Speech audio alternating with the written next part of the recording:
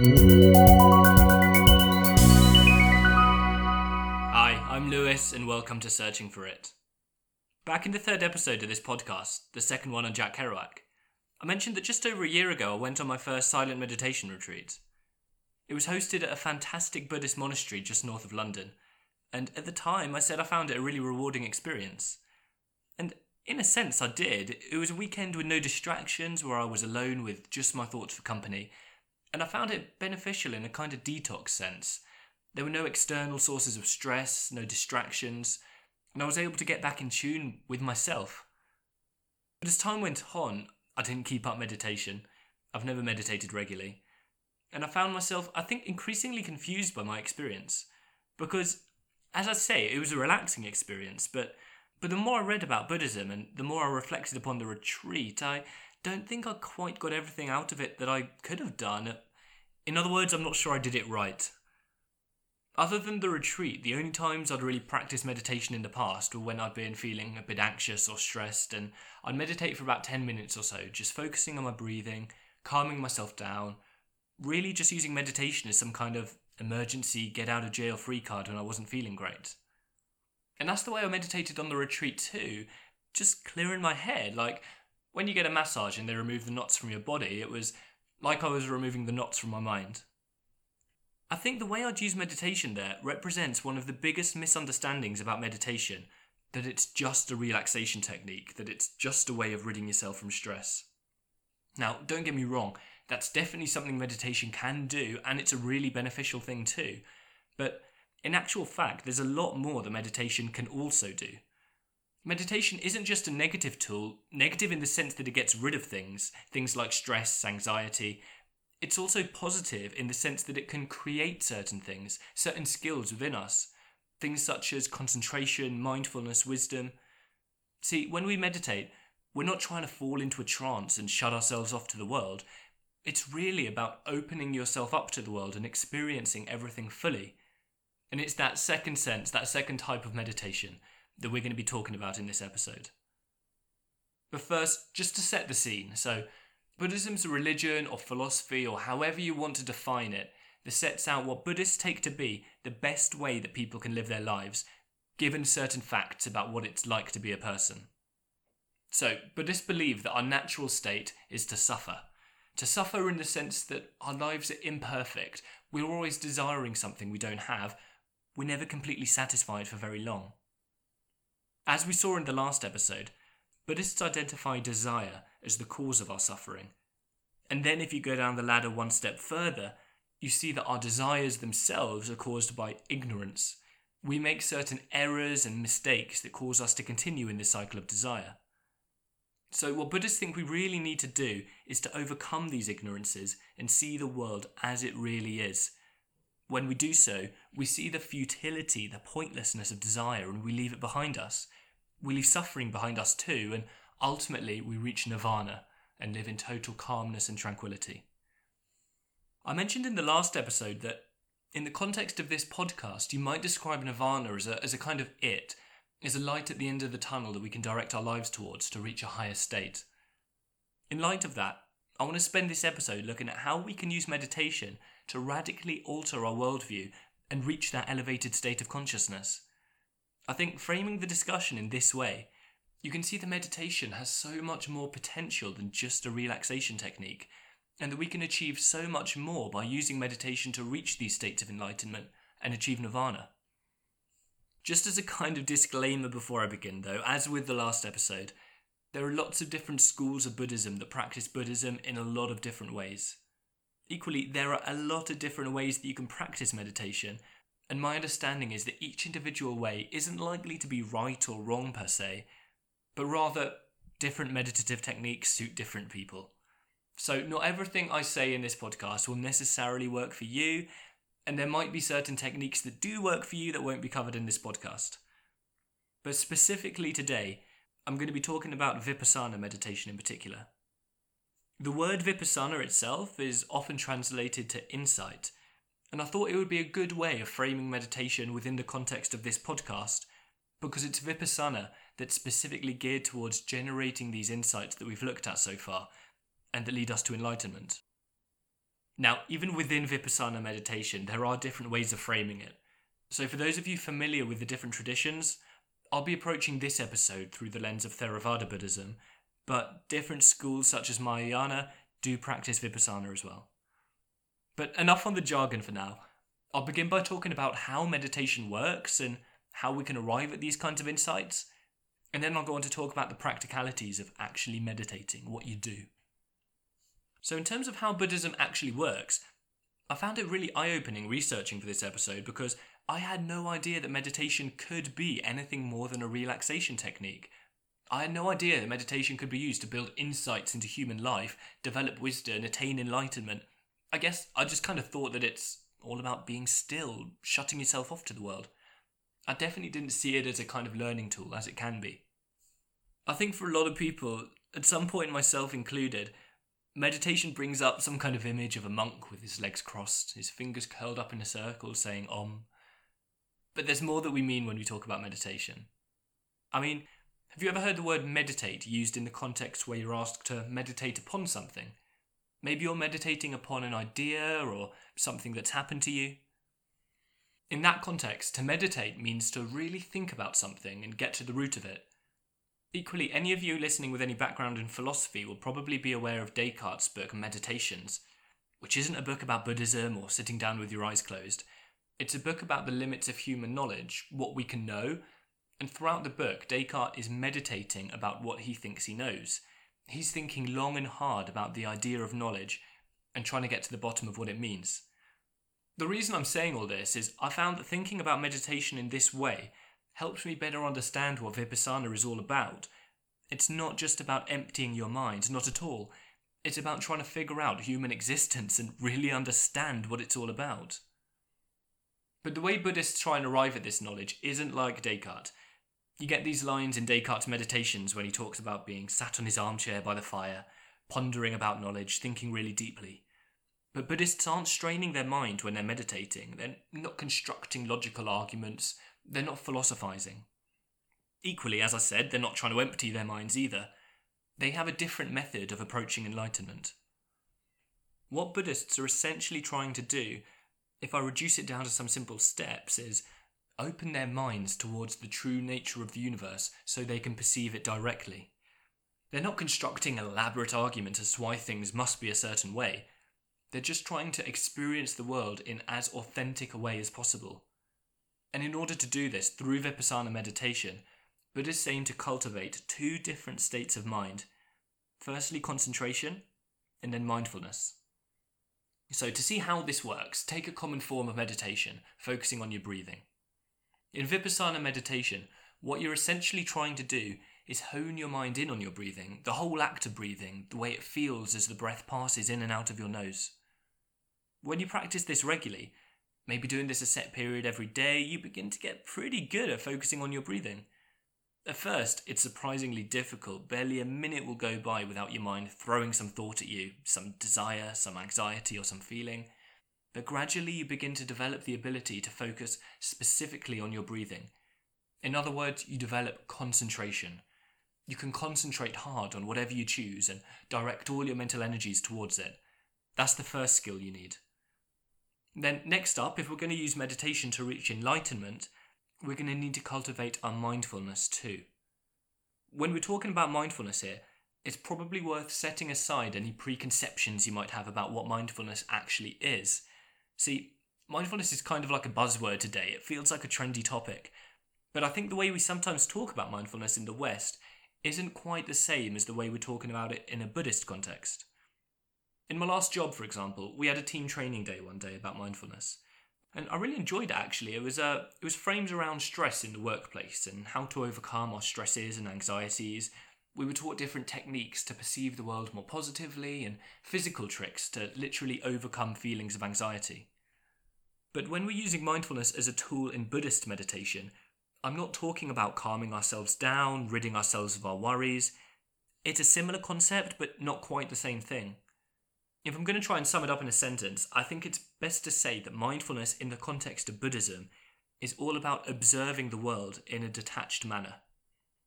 There's a few things going on here. First of all, when we say that mindfulness is a way of observing the world, What I mean by this is we're paying active attention to what's going on. We're not using mindfulness to wrap ourselves in a cotton ball in our own heads so nothing can hurt us. We're really opening ourselves up entirely to the world and to our own feelings too. We're noting everything that arises. But at the same time, we said that we're observing the world in a detached manner. What this means is that when we note everything that's going on, we don't get sucked into it. We don't cast judgments, cast our approval or disapproval on it.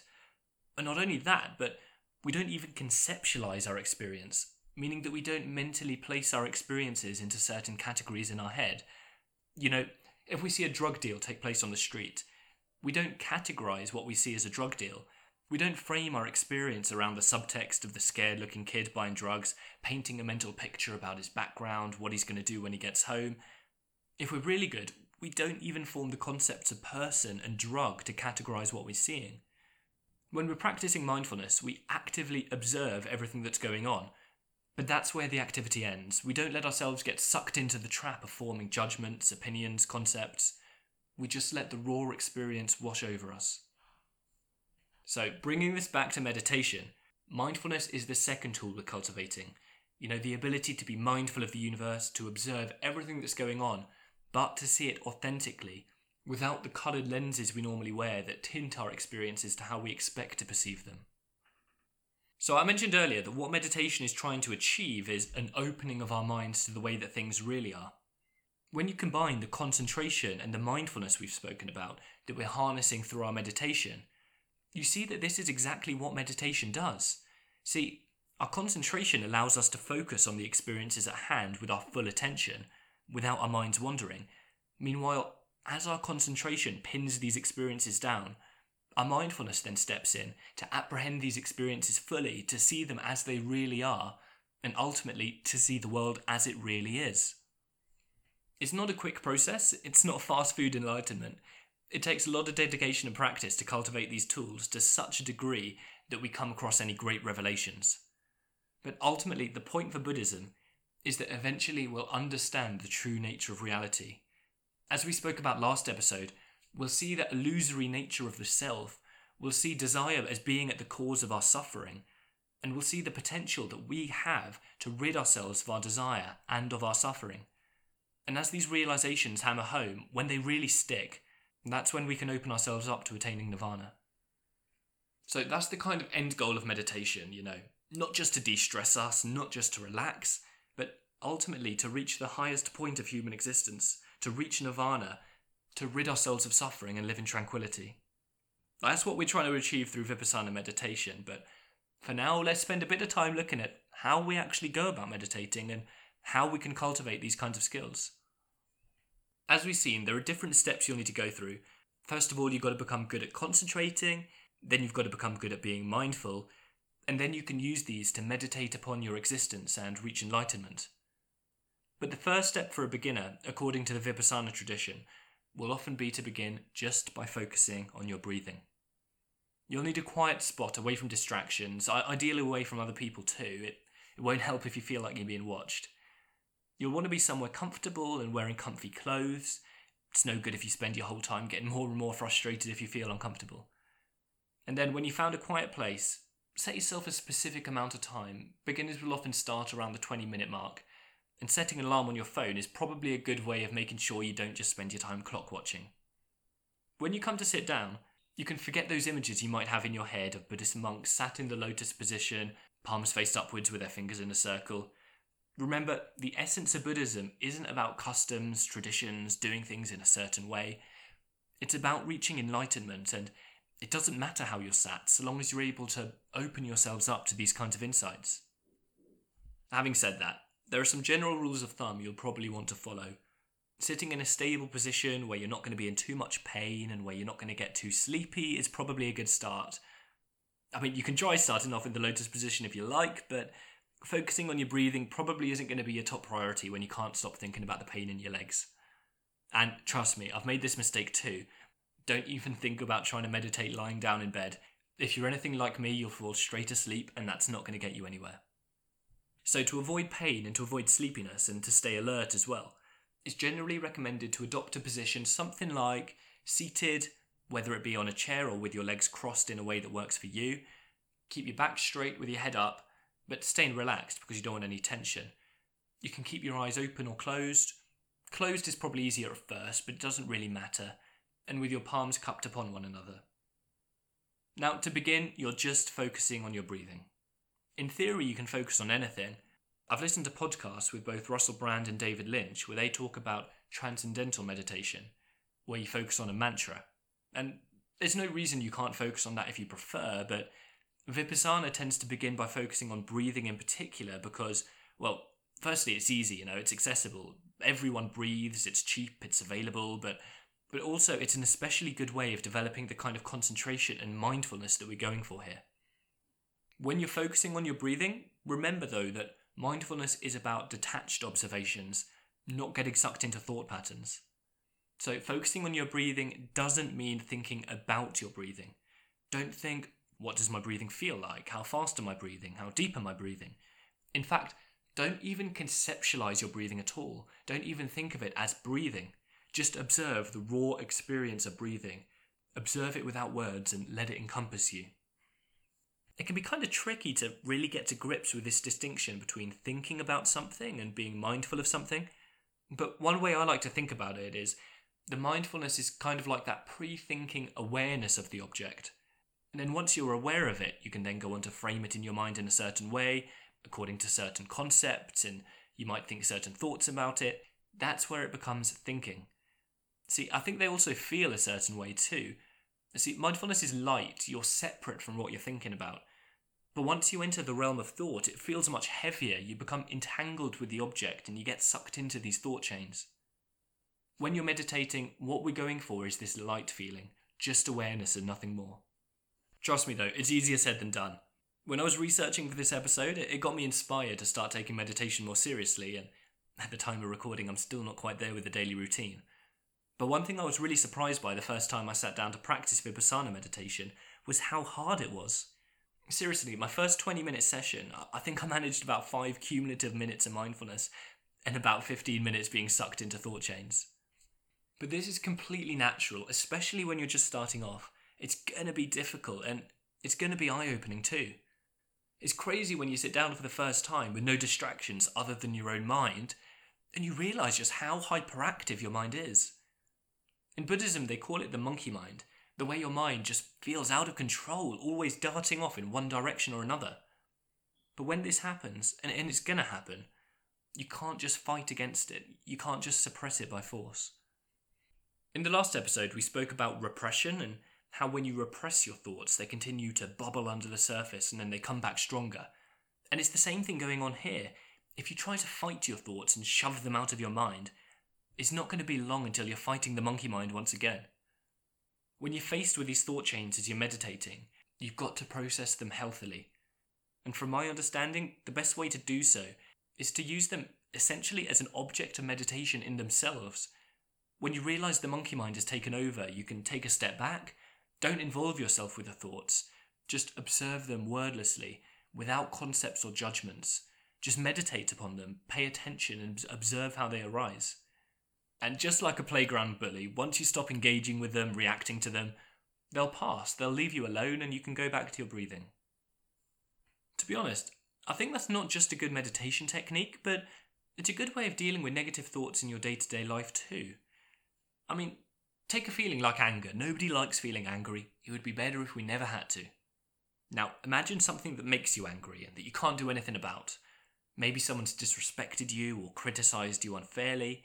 It could be a teacher, your manager, your partner. Maybe you've been working on something really hard and they don't appreciate it at all and they attack you on some small detail. There's a lot of people for whom this would really ruin their day.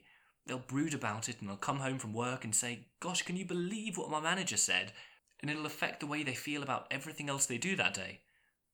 But when you adopt this state of mindfulness, you see the anger. You might really see the anger. But with enough practice, you'll begin to be able to detach yourself from it. You can see it from an almost third-party perspective. And you don't get sucked into the whole, "I can't believe he did that, I'm going to get him now." You just see it and you let it pass. And once you get good at doing this, things like anger, frustration, sadness, they won't get such a strong hold on you because they don't need to. You can process situations healthily and react appropriately to bad things without needing to overflow with anger or whatever it is you're feeling. It's bad enough when your work goes unappreciated, but it's even worse when you're filled with anger too, right? Obviously, it goes without saying, this change in attitude doesn't happen overnight. It takes a lot of practice. But the more you meditate, the more you're able to observe the world detachedly, as it really is, and without getting sucked into the ego and all the drama. And as you get better at meditating, when you can sit relaxed without troubling yourself over your posture, how your legs feel, whether you're doing it right, you can begin meditating in different settings too. When I did my meditation retreat in 2017, one of the things that really struck me was that the itinerary wasn't just get up, sit and meditate, have breakfast, sit and meditate, and so on. There are a few different types of meditation thrown in there too. One type I'd never heard of before was walking meditation. The essence of it is the same as breathing meditation. You're trying to focus on one thing and become completely mindful of it. But here, the focus of your attention isn't your breathing, it's your walking. We'd all go outside a couple of times a day for 40 minutes or so, finding our own little path in the gardens and walking back and forth in a straight line. If there were anyone else there, they'd probably think we were crazy. So as with breathing meditation, you'll probably want to do this somewhere private so you don't feel like you're putting on a show. But essentially what you're doing is, as I say, walking back and forth, just naturally, not with any contrived grace. Eyes up, but not focusing them on anything in particular. Just paying attention to the feeling of walking, to everything going on around you. Just mindful of the experience of walking. And when you get really good, you can turn almost anything into an opportunity to meditate. The other form we practiced on the retreat was working meditation, so we'd be assigned our daily chores in running the retreat, something mundane like chopping vegetables, cleaning the bathrooms. Mine was vacuum cleaning the dorms. But again, it's the same routine, placing yourself squarely in the present, being mindful of every moment, of every action.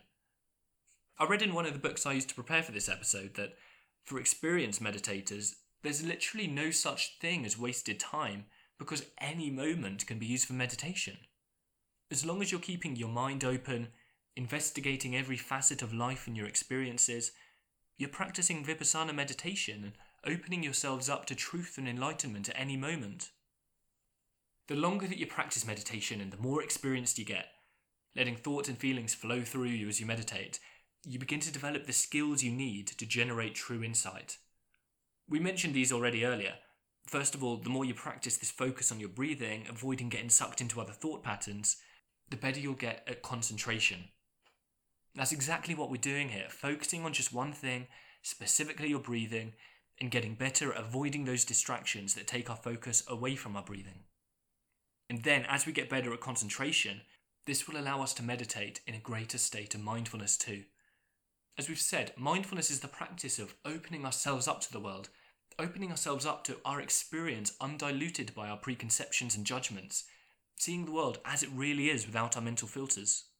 When we spoke about how to deal with the monkey mind when we meditate, when we just observe our thoughts and let them be, this is exactly what mindfulness looks like, paying attention to our experiences and then letting them wash over us.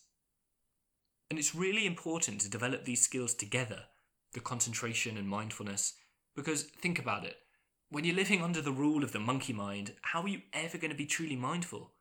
Whatever you try to think about, you'll be tossed and turned in 100 different directions as your mind applies all its attitudes, its anxieties to your experiences, and you don't see your experiences as they really are.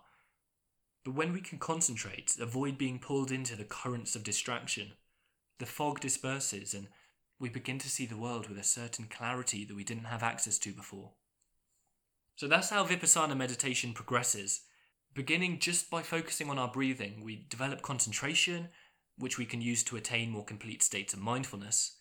And from there, once we really open ourselves up to the world, to borrow Aldous Huxley's phrase from episode 6, once we open up our doors of perception, we begin to see the world as it really is.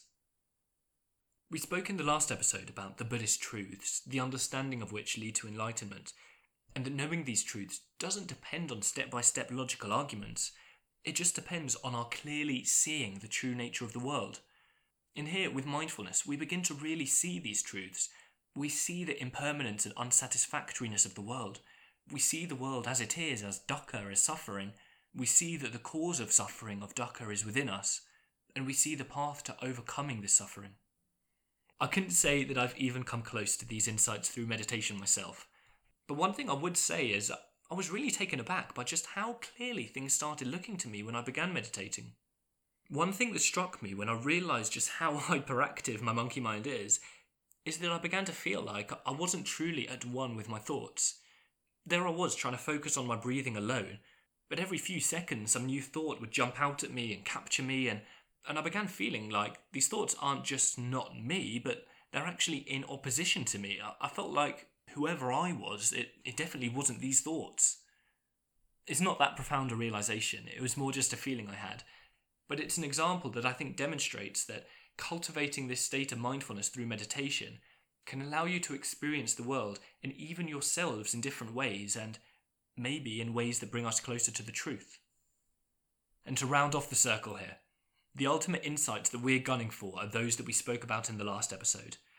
You know, one of these insights being that life is suffering, that the world is dukkha, but also that the cause of dukkha is within us and that we can overcome dukkha.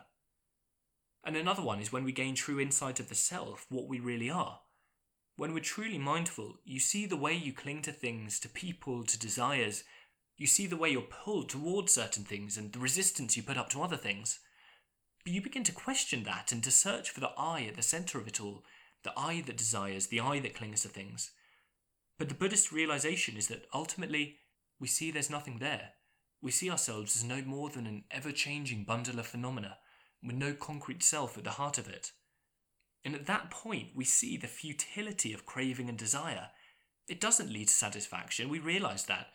And we realise that the way we've constructed ourselves, our lives, the universe in our head is all mistaken, and that something has to change. When we have that great realisation, that's when we achieve true wisdom, enlightenment. That's when we reach nirvana. And at that point, the whole sense of self evaporates, and all that's left is an effortless flow, a calm, tranquil river of experience with no clinging, no resistance, just peace. In the last episode, we spoke about how the path to nirvana involves abandoning our ignorance and cultivating our wisdom, and that's exactly what's going on here. Meditation isn't just a way of de-stressing ourselves, it's not just a mechanism to cope better with negative emotions and to ground ourselves more firmly in the present.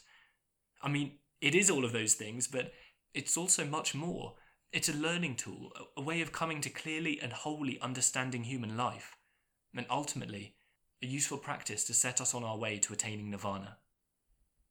Thanks for listening to today's episode. I'm not entirely decided where I stand myself on every aspect of Buddhist thought, but I definitely think that there are some very useful insights we can take, and I find it a fascinating philosophy. I'm open to exploring Buddhism in more detail in future episodes, and if you'd be interested in that, you can always feel free to get in touch through email on searchingforitpodcast@gmail.com. Alternatively, if you'd like to do a bit of research yourself, you can find the recommended reading for this episode on www.searchingforit.org, where you'll also find the links to the show's Facebook, Instagram and Patreon pages. Searching for It will be back on the first Monday of March with an episode on the great pessimist philosopher Arthur Schopenhauer, who I think will follow on really well from this episode as his philosophy has a lot in common with Buddhist thought. Until then, I hope you enjoyed today's episode, and I'll see you on the 2nd of March.